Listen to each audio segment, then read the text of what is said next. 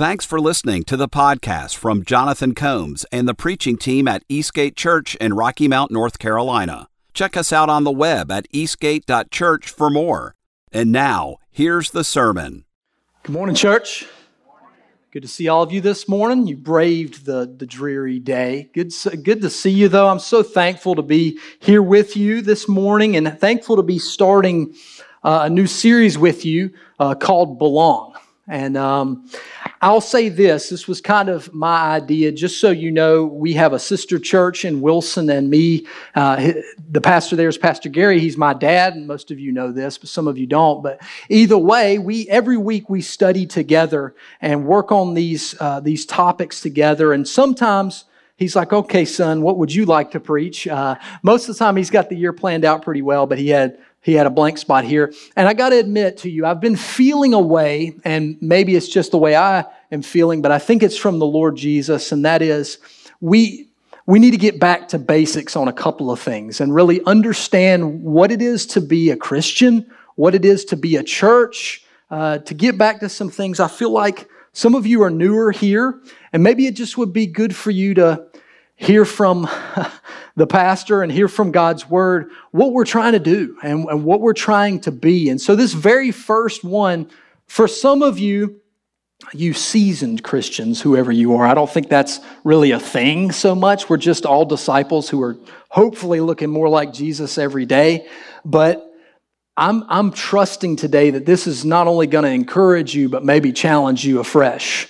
And for some of you in the room today, I pray the Lord really touches your heart, that you can be confident in Christ Jesus. That's the title today, is Be Confident. What would that look like to have confidence that you're part of God's family? Now, I want to pitch this out here. If you've not done Life on Life discipleship, you can post this. This is something we do. It's supposed to be this organic kind of relationship where one guy and one gal and one gal get together, maybe have a meal together and talk through some basic things, but also some very missional kind of things over a few weeks together. And if you're interested in that, you've not done that before, put that somewhere. Write that down. Let me know after service. Put that on your connection card. But this is one approach that we have to being discipled. Now, I got to admit something. This is never meant to be a program. It's meant to be a mentorship that is lasting. That it would be a person that you get to know really well and you hold one another accountable of these things. But the reason I bring this up is we're going to spend the next few weeks talking about really the first section of that material, and that is, what does it mean to be a Christian? What does it mean to have confidence? What does it truly look like? Because here's the bad news. We've got some really bad examples. There's churches all over our country that are not the greatest examples of what it means to be a Christ follower.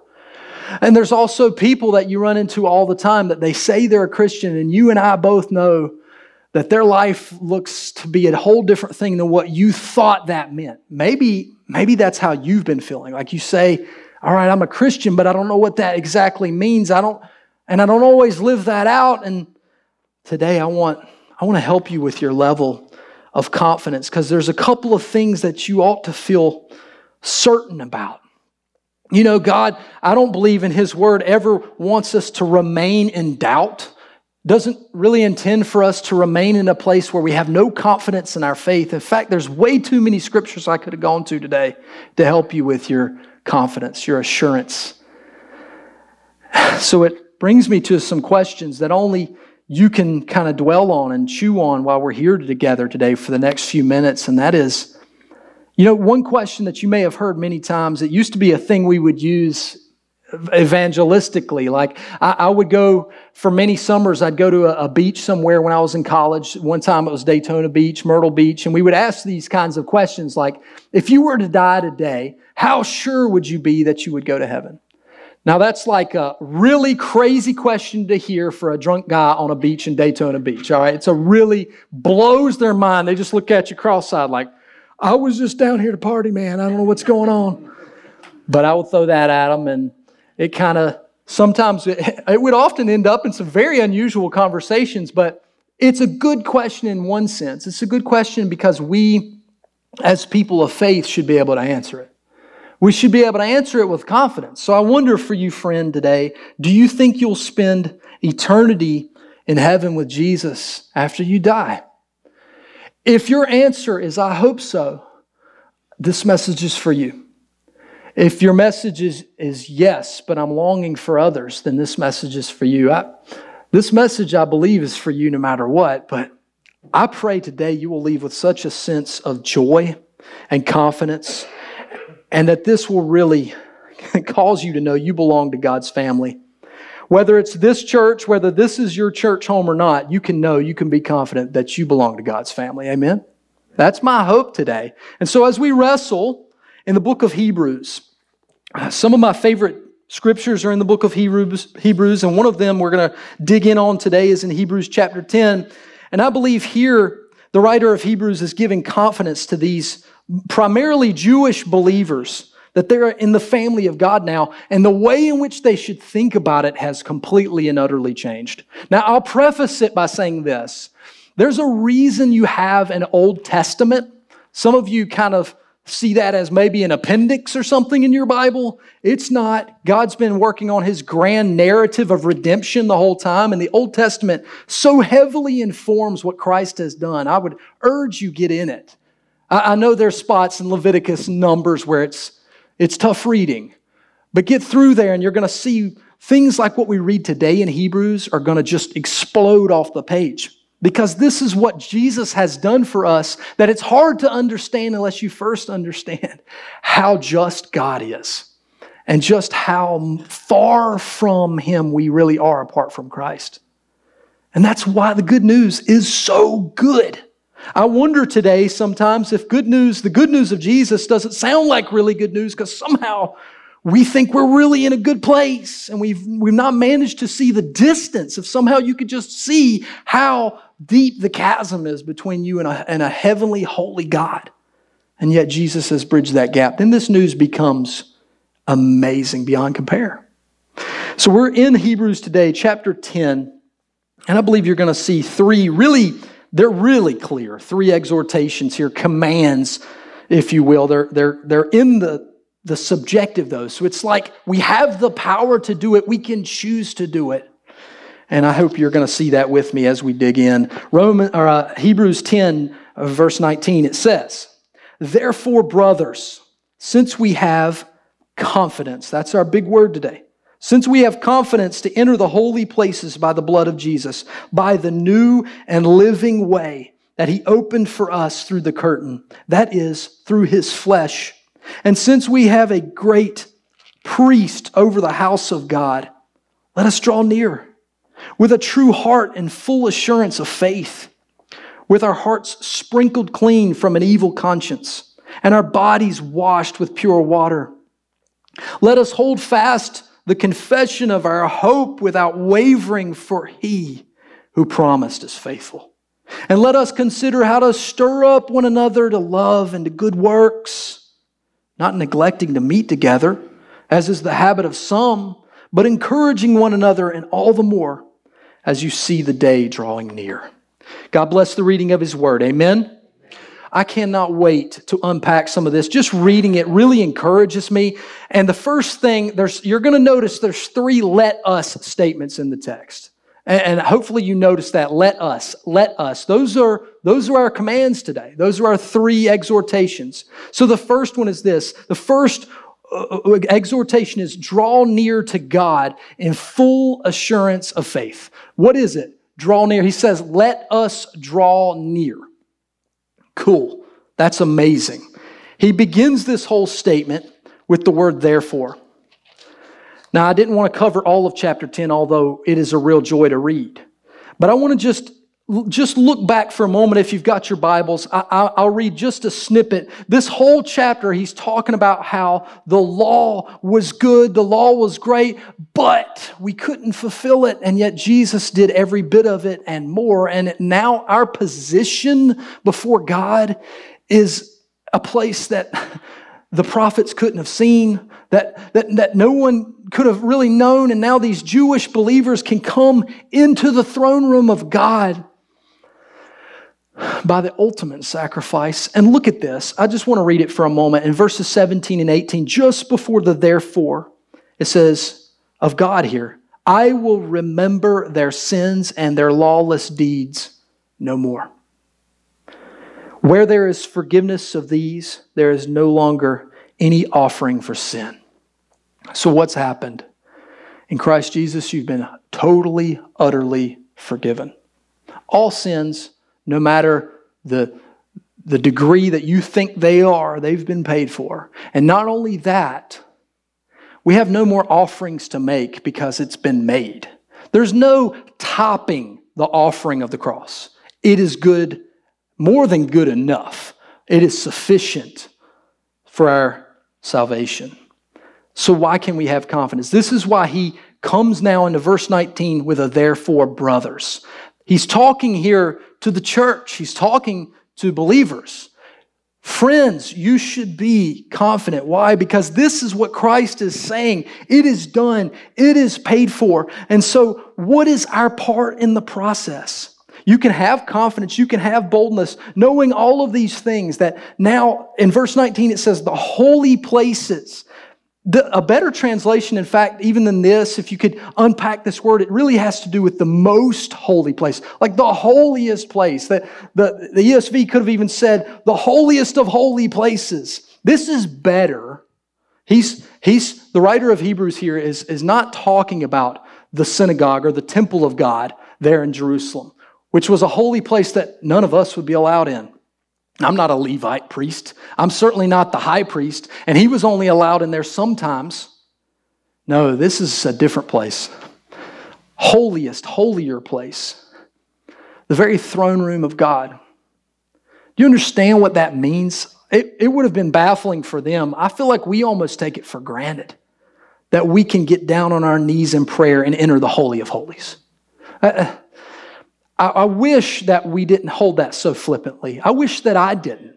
I wish that for just a moment I would really consider how amazing it is that the creator of the universe, the one who is timeless, the one who stands outside of all this, the one that even in that very moment saw me and for some reason still made my goofy butt, he did it and saved me. That same God, I'm allowed to talk to him in person. Do you understand how unbelievable that is? I know sometimes I miss it. I wish for just a moment our prayer would begin to look like that. I'm confident of this, that we often push prayer aside as something, the church has been commanded to do it. It's something that we should do. But if we understood what it really was, well, no one would have to urge us to do it. There would be no pressure. Be like getting the opportunity to talk to the most important person in the world. And I get that chance every day. I can just dial them right up. It's better than a cell phone. This is crazy. Lord, I personally repent that sometimes I just flippantly deal with prayer, and yet this is what's been promised to me. I get to go to the holiest of holy places. Why? Because in verse 19 of the blood of Jesus, we have access, we have payment. This is sacrificial language. All of this language here in this text, when you understand the system of the Old Testament, what it looked like to come to this place in a holy way, Jesus is that picture. Here it says, by the new and living way. The Greek here is very interesting. It's prosphaton kai zosan, which is this idea of something that's been freshly killed. That's a really crazy term. It's almost like a hunting term, like you just got a fresh kill, right?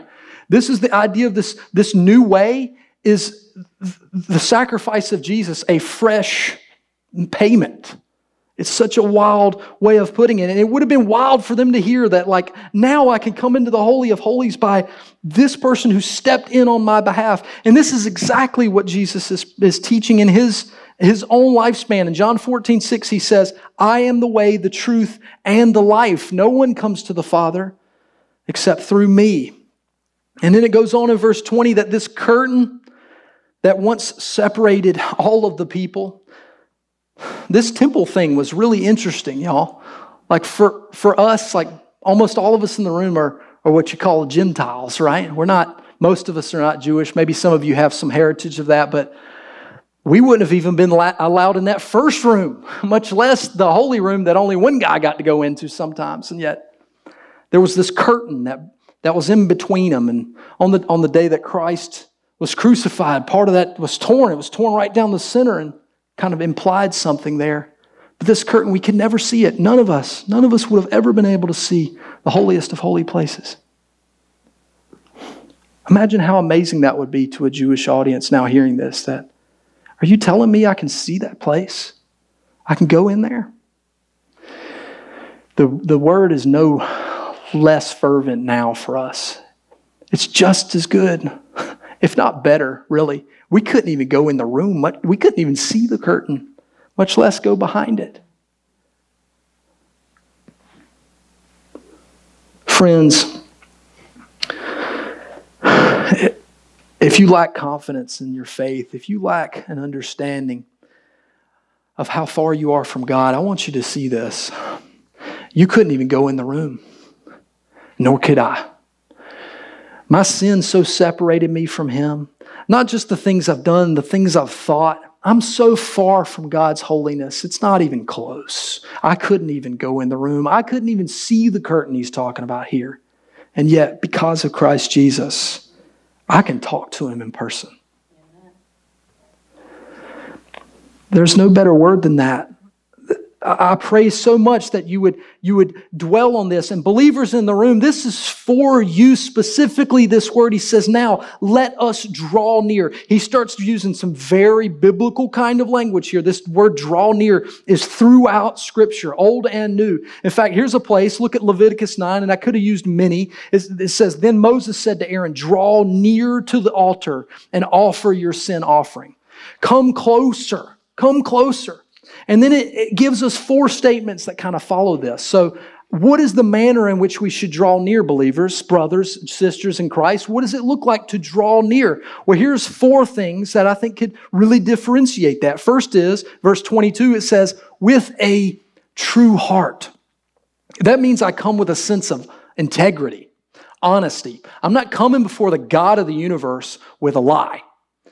And some of us do this even without knowing. We're trying to put on a facade. We're here. There's a lot of people around in this room. You may not know everybody very well. And so you're trying to put on everything just right and look the part.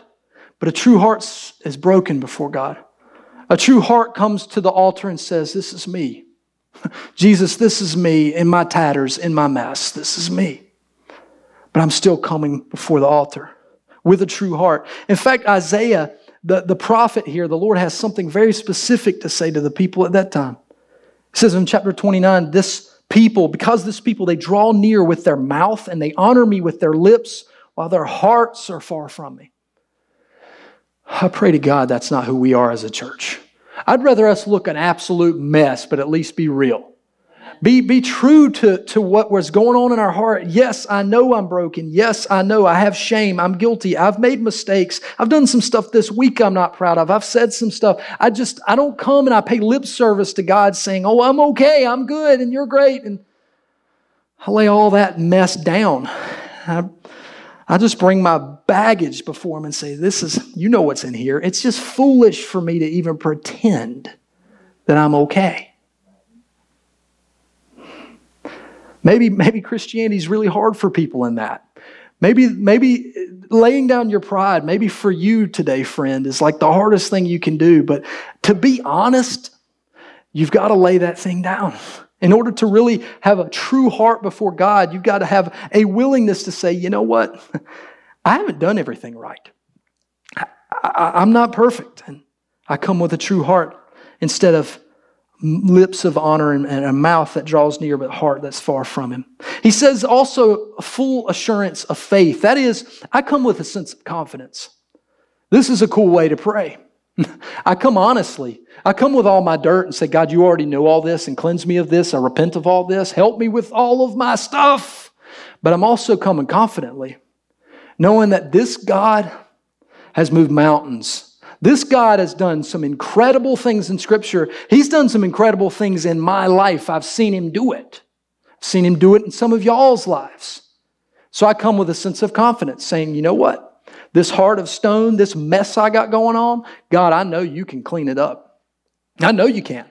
And I'm laying it down at your feet today. God, I know this sickness I'm wrestling with right now, this brokenness, this broken relationship. God, you're going to do what is best for me. And I'm coming confident with that.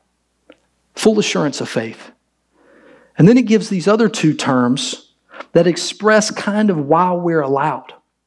So what does it look like? We come with a true heart. We come confidently, assurance of faith. And here's why. Because our hearts are sprinkled clean. Our bodies have been washed. This idea of a sprinkled clean heart is so amazing here. Again, Old Testament kind of language that now instead of the lamb on the altar that they've sacrificed, we're now like the altar, in fact. That the lamb's blood has been sprinkled on us and we're now clean, our body's washed. We can confidently draw near. What's your move? What's your first move today, believer? Draw near. Draw near. It's interesting, if you come to this place today and you have a sense in your spirit that God is far from you, that something is wrong, that there's something wrong in your relationship, you don't have this kind of assurance. And yet you're also the kind of person who never comes near to God, who has no habit in your life whatsoever of entering in this holy of holies, this amazing thing that you get to do, and yet you never do it. And you wonder why there feels distance there. It's because you've been given a charge, and it's not the difficult one. Can we just be honest with the text for a second? Which is the harder charge? That Christ Jesus laid His life down and sprinkled us with the sacrificial blood, that now we are free and our sins are paid for and all of that? Or that we would just do this? I'm a little closer today, God. I know I need to go a whole lot farther. I need to draw a whole lot nearer, but I'm taking one more step towards you today. One more step towards you today. I'm sorry, that's the easier step. You know it. It's not hard to understand. And yet, for whatever reason, we're the kind of people that can't find the time. And that's confusing. It's confusing to me. I'm not blaming you. I'm pointing at myself, wondering why. Why, when I have this kind of access, could I not take a single step?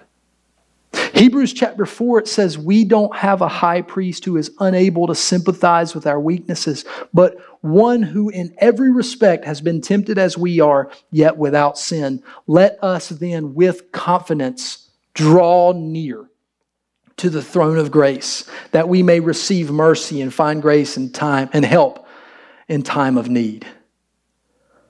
We can confidently draw near because He's got this kind of sympathy and mercy and grace. He can sympathize with us. Also, He makes intercession for us, the Scripture says. Look in Hebrews 7, it says, He is able to save to the uttermost those who draw near to God through Him, since He always lives to make intercession for them. That means nobody's too far gone. That means when people walk in the building, and people say this to me a lot, like I'll invite them to come hang out with me at church or whatever. I'll say, come check this out. And they'll say, if I walk through those doors, the building will catch on fire. Like something bad's going to happen if I ever go anywhere near that building. And yet you don't understand what Jesus has been doing for all of time. Making intercession on your behalf to the uttermost. Look, friend, I don't care what you've done. He saved you to the very farthest extent of how you could be lost. There's no way you can do anything to make Him love you less. And yet we have the responsibility of drawing near. It is our faith, our trust in Jesus that pleases God, in fact. He goes on after our chapter we're covering today in chapter 11 of Hebrews and says, without faith, it is impossible to please Him. For whoever would draw near to God must believe that He exists and that He rewards those who seek Him. It's impossible to please Him without faith. What's he talking about? What is this drawing near? It's not really so much about proximity, like where you're standing, like, okay, I'm going to church or I'm in the right place. It's relational. Look, here's what I mean by that. Just because me and my wife, Nicole, live in the same house does not mean we're drawing near. Some of you know this better than you wish you did. You've lived in the same houses with people and you're far from close. Maybe you've got kids at home right now and you're like, man, we're not in a good place. They're living upstairs, but we don't talk. Drawing near to your spouse, to your children, drawing near to those people you work with, live with, it doesn't happen just by being in the same room. You know what I'm saying here? This is so clear. I feel like I don't need to explain it. I've got to put work in. I've got to actually open my mouth, and just so you know, I don't really like that part. I do it on Sundays. By the time I leave here, I'm out of words for like the whole week. I'm out. I'm not the talkative type. It's not my personality, and yet my wife really, really is. The good news is, though, she likes a good listener, so I can just, listen attentively. And every once in a while I'll say, I agree, or that sounds true to me. I can't do yes or no because then she'll think I'm not listening. So I got to mix it up a little bit.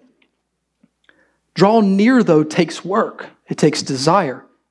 I want my wife to love me more today than she did yesterday.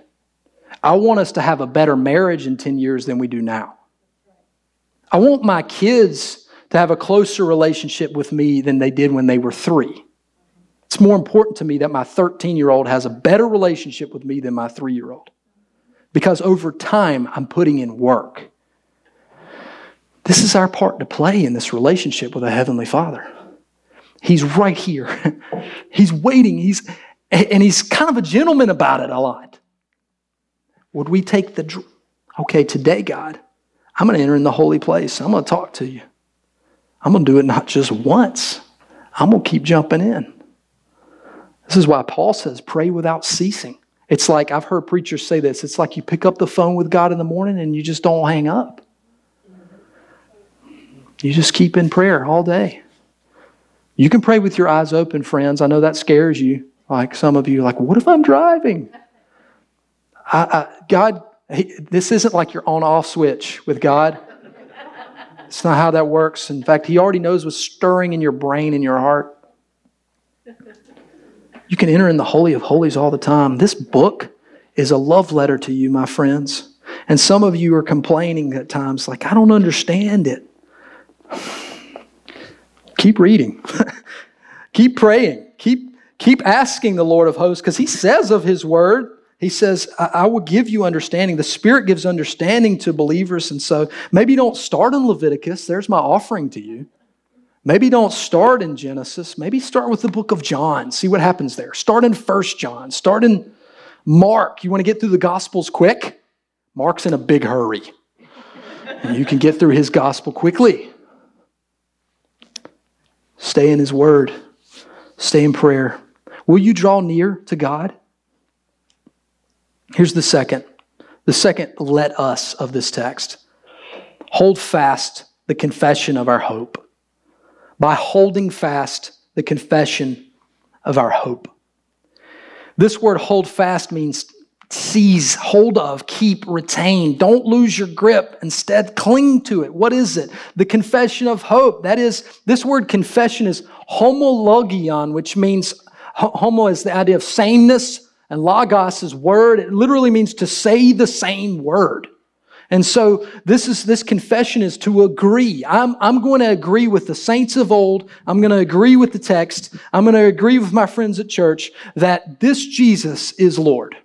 That is my confession, and it gives me great hope. Why? Because He's been raised. This Christ, this Jesus, He says, all your sins are paid for. I have forgiven you to the uttermost. I have offered resurrection, eternal life. This is this Jesus. So when you make that confession, Jesus is Lord. Do you see your hope? It is outstanding. Eternal life, a kingdom purpose now. This is where I often spend time. Normally at the end of service every week, I recite Romans 10:9, but let me give you the whole of that text. It says in 10:9, if you confess with your mouth that Jesus is Lord and believe in your heart that God raised Him from the dead, you will be saved. For it is by believing in your heart that you are made right with God. And it is by confessing with your mouth that you are saved. So this is this idea of holding fast that confession. I have made this decision that Jesus is Lord. God has raised Him. And now that gives me outstanding hope. As the Son of God and the great high priest here, Jesus enables us to do this very thing. It says in Hebrews 4:14, it says, since we have a great high priest who has passed through the heavens, Jesus, the Son of God, let us hold fast our confession. Now, another verse that I thought very heavily about preaching this morning, because this is where a lot of the proof is for us, is in 1 John 5.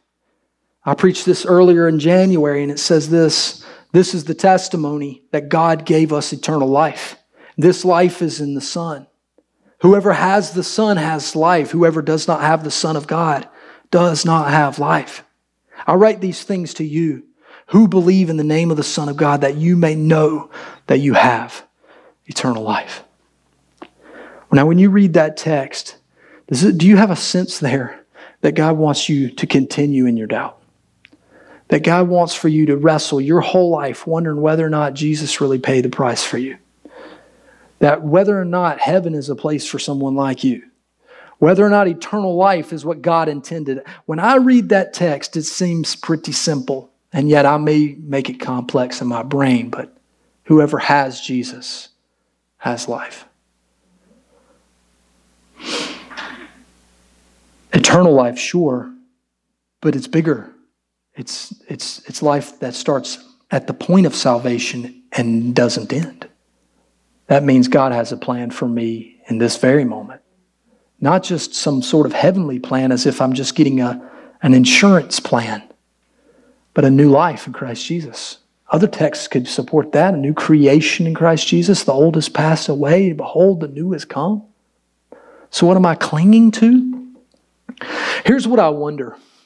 Even as believers in the room, as Christians in the room, I feel like we often cling to other things.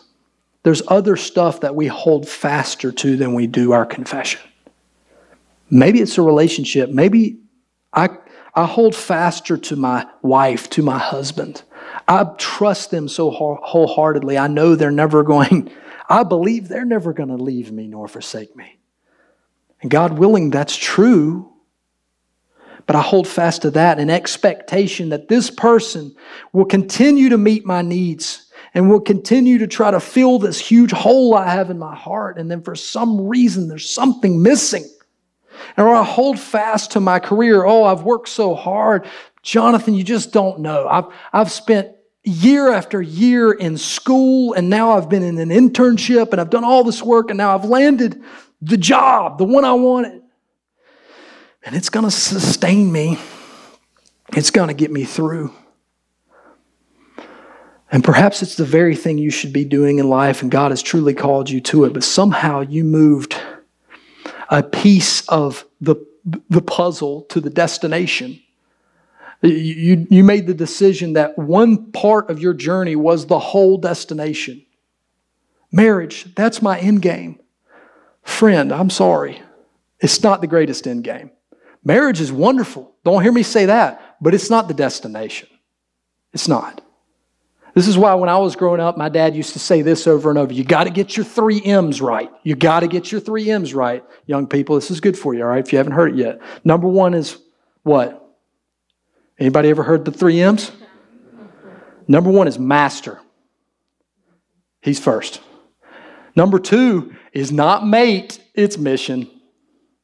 And we like number 3. We like mate. We make our whole life journey about mate, and we put mate on top, and we wonder why my mate doesn't seem to care so much about my master, and we go, whoa, and I thought this was my mission. And our marriages are chaos. I know some of you already messed that up, and you're in a marriage. Hey, look, the Lord can fix this, all right? It's going to be all right. Put Him back on top, and you as a couple can realign your mission in Christ Jesus. But you could save yourself a lot of trouble if you get these 3 M's right.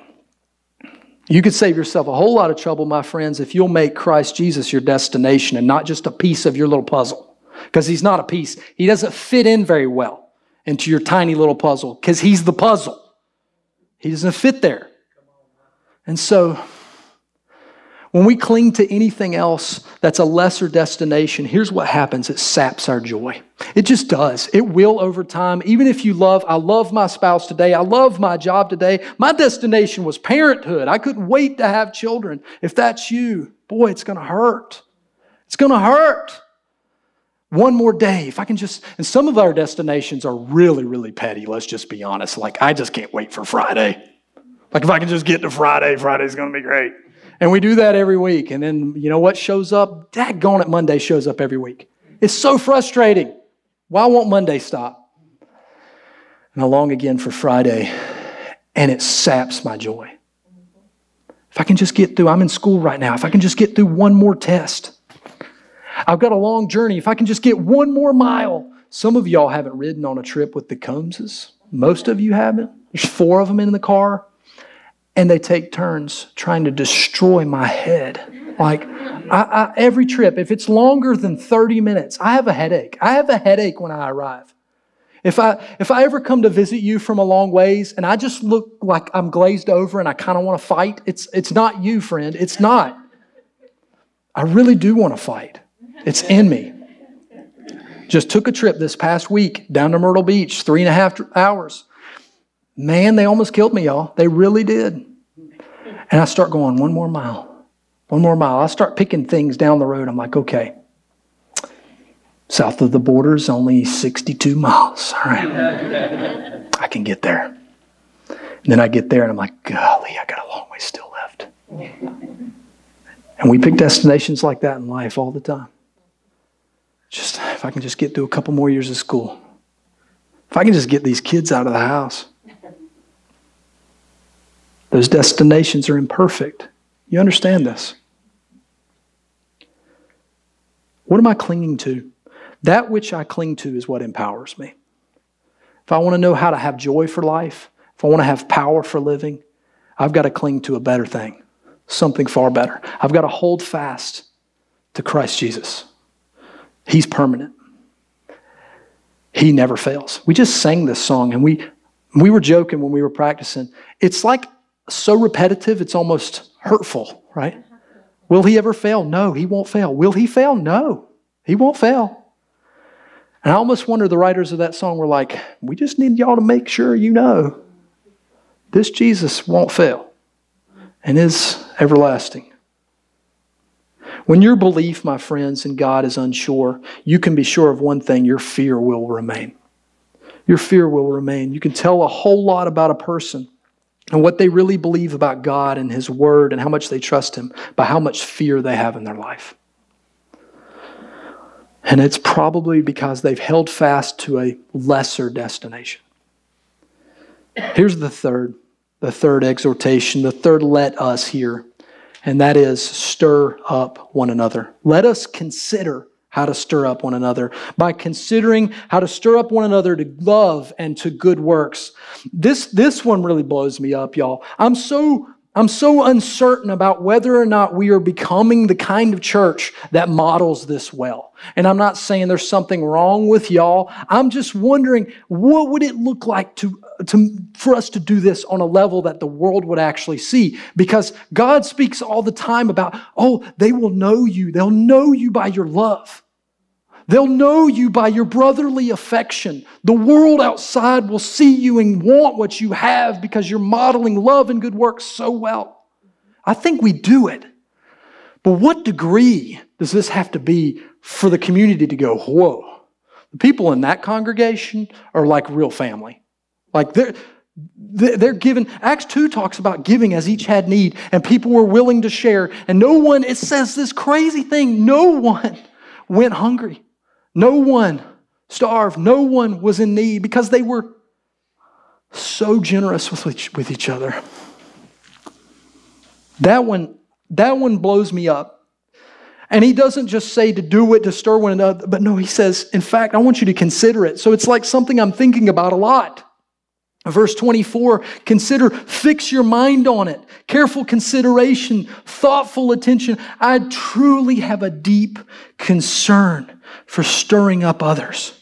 This word stir up is crazy in the text because every other instance other than like one other, it's the idea of provoke.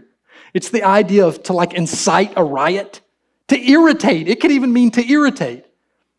So we're gonna so stir each other up that like you can't avoid it. It's like you got ants crawling on you. You want to do love and good works so bad. You're just like, ah! That's the kind of stir up it's talking about here. Provoke.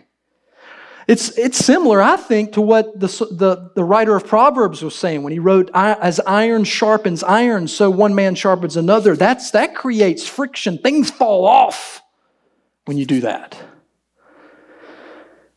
This command seems to imply that we would be so on each other and so stirring one another up that we wouldn't be able to stop thinking about it. What kind of wild place is that? That people would actually know us by our love. I think we see this in like little small pieces, right? There's probably people in your life that notice how loving your family is, for instance, and they're like, I really like what you are doing. I'd like to understand how you got to that place. Like if your kids are very respectful or something, or your husband and wife, you seem very caring for one another, and people will go, I really like how y'all got that. Well, that takes time, that takes effort, that takes a consistency that people can notice. And if we're to do that as a church, it means consistent repetition of loving and good works, that we have a habit of living this way with each other, that people would observe this. Well, now there's a few ways that we know we won't get to that end, and he says in verse 25, don't neglect to meet together. Well, that really should be a duh, but there is like this constant movement in our country of, I have a personal relationship with Jesus, and I'm going to keep it personal. I don't want to share that because there's hypocrites in the church, and people tell me that, and I go, well, duh. There's hypocrites everywhere. Every time I bump into another human being, it seems that they're a hypocrite. Every time I look in the mirror, I go, well, there's a bit of hypocrisy in you, big guy. Okay, whoop-de-doo. Of course there are. But we've been called here again and again and again to be in community, fellowship of believers. And you certainly can't model this type of place where your love would so attract people unless you're together loving. Not neglecting to meet together. Instead, make a habit of encouraging. And he goes on to finish this text by saying, all the more as the day. Now, this is the day. This is like capital D day, I'm pretty sure here. Everything I read about this seems to be an end times eschatological kind of term. That there's a day coming when we will no longer have the opportunity to be a witness. We will be with Jesus in heaven. And then fellowship will be all the more. But he's saying here, while you still have time, don't neglect to meet together. Instead, be together a lot. Encourage each other a bunch. Because this is evidence of who you are. This is what I've been talking about in John chapter 13. It says, a new commandment I give to you, that you love one another. Just as I have loved you, you are also to love one another. By this, all people will know that you are my disciples, if you have love for one another. This is a model for how we reach the world.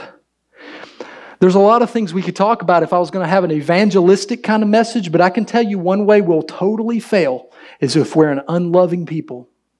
We will completely fail.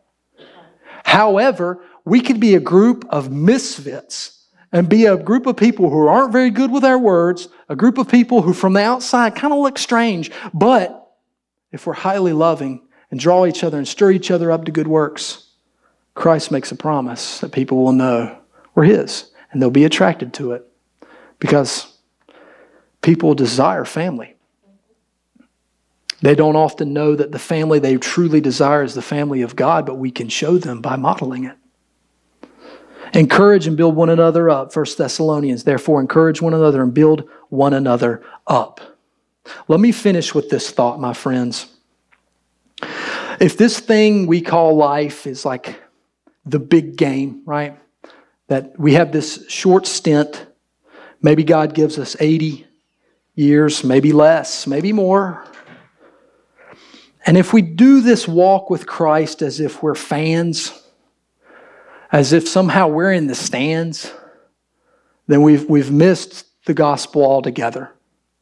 This is the really great thing about being the church, is this isn't really it, right? This is a piece. The book of Acts says house to house and temple courts. We're doing a 1.5 hour roughly service together where we fellowship and we teach the Word of God and we worship together. That's important. it is like 1% of your week. I don't know. I haven't done the math on that, but it's a small piece. And so this idea that the rest of the week we're riding the bench or something, and like, if this whole life is us in ministry, then we don't get an opportunity to be fans. We're all players. Even in this particular moment, you're not just an observer and I'm like the player. That's not how this works, because God hasn't laid it out like that. There's no star players. Some of us weren't given like special Holy Spirit beyond measure. Like we've been given gifts, sure. Each and every one of us have been given Spirit gifts, but none of us were called to ride benches. There are no holdouts either. You don't get to just say, well, I better hold out for a better job. When this church offers me enough, then I'll go to that one, right? We do this in church culture, like I'm holding out for a better deal. But you're the church tomorrow, friend. That's the church. The church is where you go. We're all players in this thing. So if I could do anything today, friend, I hope that you would draw near to God, that you would hold fast this confession. If somehow you could for just a moment, see how wonderful it is, your faith in Christ and what He's done for you, that you would be stirred up to love each other. I get it. There's a few of you in the room. This group over here, I don't know, y'all might not like them over there as much. There's a reason y'all sit apart. I have a feeling. I feel it in my gut. There's probably people not getting along right now in this room. You might be sitting next to the person you're not getting along with too well. I don't know. And yet our greatest witness is our love for one another. And it ain't going to happen here. Some of you have written off small groups. So if that's your decision, then you better find some other way to be in community with these believers or other believers. Fellowship should be happening day in and day out. And it will begin to stir us up the good works. I pray this for you. Draw near to the Father. Draw near to Him. He is already near to you. Hold fast your confession. Let's pray together, friends.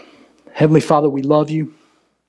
We're thankful for the opportunity to be here in fellowship, but we recognize something is true, that when we leave this place, we're still the church. In fact, in some ways, we're more the church outside these walls than we are in it, because it is in those places where you really show up in a mighty way to show others how much you love them through us. God, I pray this morning that you would really guide us as your people, that it would be obvious that this church, though in perspective, maybe we're a smaller church in town, but I don't think that really matters. It seems like, God, you changed the world with 12 people, 11 really. And so what was it they did then, God? I pray you would so encourage us with that we would draw near to you. We would hold fast this hope, this outrageous hope we have in Christ Jesus, that we'd be stirred up to love one another all the more. God, you've commanded that in your word. Can you show us that? We agree on our part. We will love one another. We will do that all the more as the day approaches. I pray, Lord, you would guide us to good works in this place. But Lord, would you do the part that you've promised, that people would observe this and want to be a part of the family of God? That's what I'm passionate for now, Lord. I have no interest in growing a bigger church or some interest in being famous. I see so many pitfalls on that side, Lord, but would you bring people to yourself with us, with our church? I just want to be a part of that. Can I be a part of a group of believers that are so loving and so care for each other that people would desire to be a part of the family of God? I want to be a part of that church. Can you do that in us, God? Lord, I recognize maybe someone's come in here today, Lord, and they just need to receive you for the first time. That drawing near that's just now occurring in their heart, Lord. And friend, if that's you today and you've come in this place, you're understanding maybe more clearly today, or maybe for the first time today, just what Christ has done for you. The opportunity you have now to be in prayer with the God of the universe, that you can enter into this holy place because of Christ Jesus and His sacrifice. If that's hitting you for the first time today and you're ready to make that confession of faith, that you can hold fast to. If that's you, please pray with me right now. No better time. Pray these words. Jesus, I believe you are Lord. What that means is that you're in charge of my life. You're in charge of all things, but certainly my life. You are Lord of all. Jesus, I believe that you died on the cross for my sin, my brokenness, my shame, my guilt. I lay it all there at your feet, knowing, Jesus, you've paid for it. And I'm so thankful, Christ Jesus, that you've made a way for me to be free, to be forgiven, and a way for me to see and be in the same room with a holy God, that my prayers would be heard and that I would be in His presence. God, Jesus, thank you for that. And God, I believe that you raised Jesus from the dead. I believe in the cross and the resurrection, and that gives me hope. And so now, God, I ask, would you give me courage and boldness? Give me power to cling to that. That's the right destination. Thank you for saving me. Now guide my steps, Lord Jesus. Dear friend, if you prayed that with me, welcome to God's family. And we're praying with you the same kinds of things. That is, Lord, lead us, guide us, help us to hold fast to you and nothing else. That we wouldn't get our motivation from something worldly, but from a greater destination that is in you and the eternity that is in Christ Jesus. Help us to be a church that models love and good works to a fallen world. We ask all these things in Jesus' name. Amen.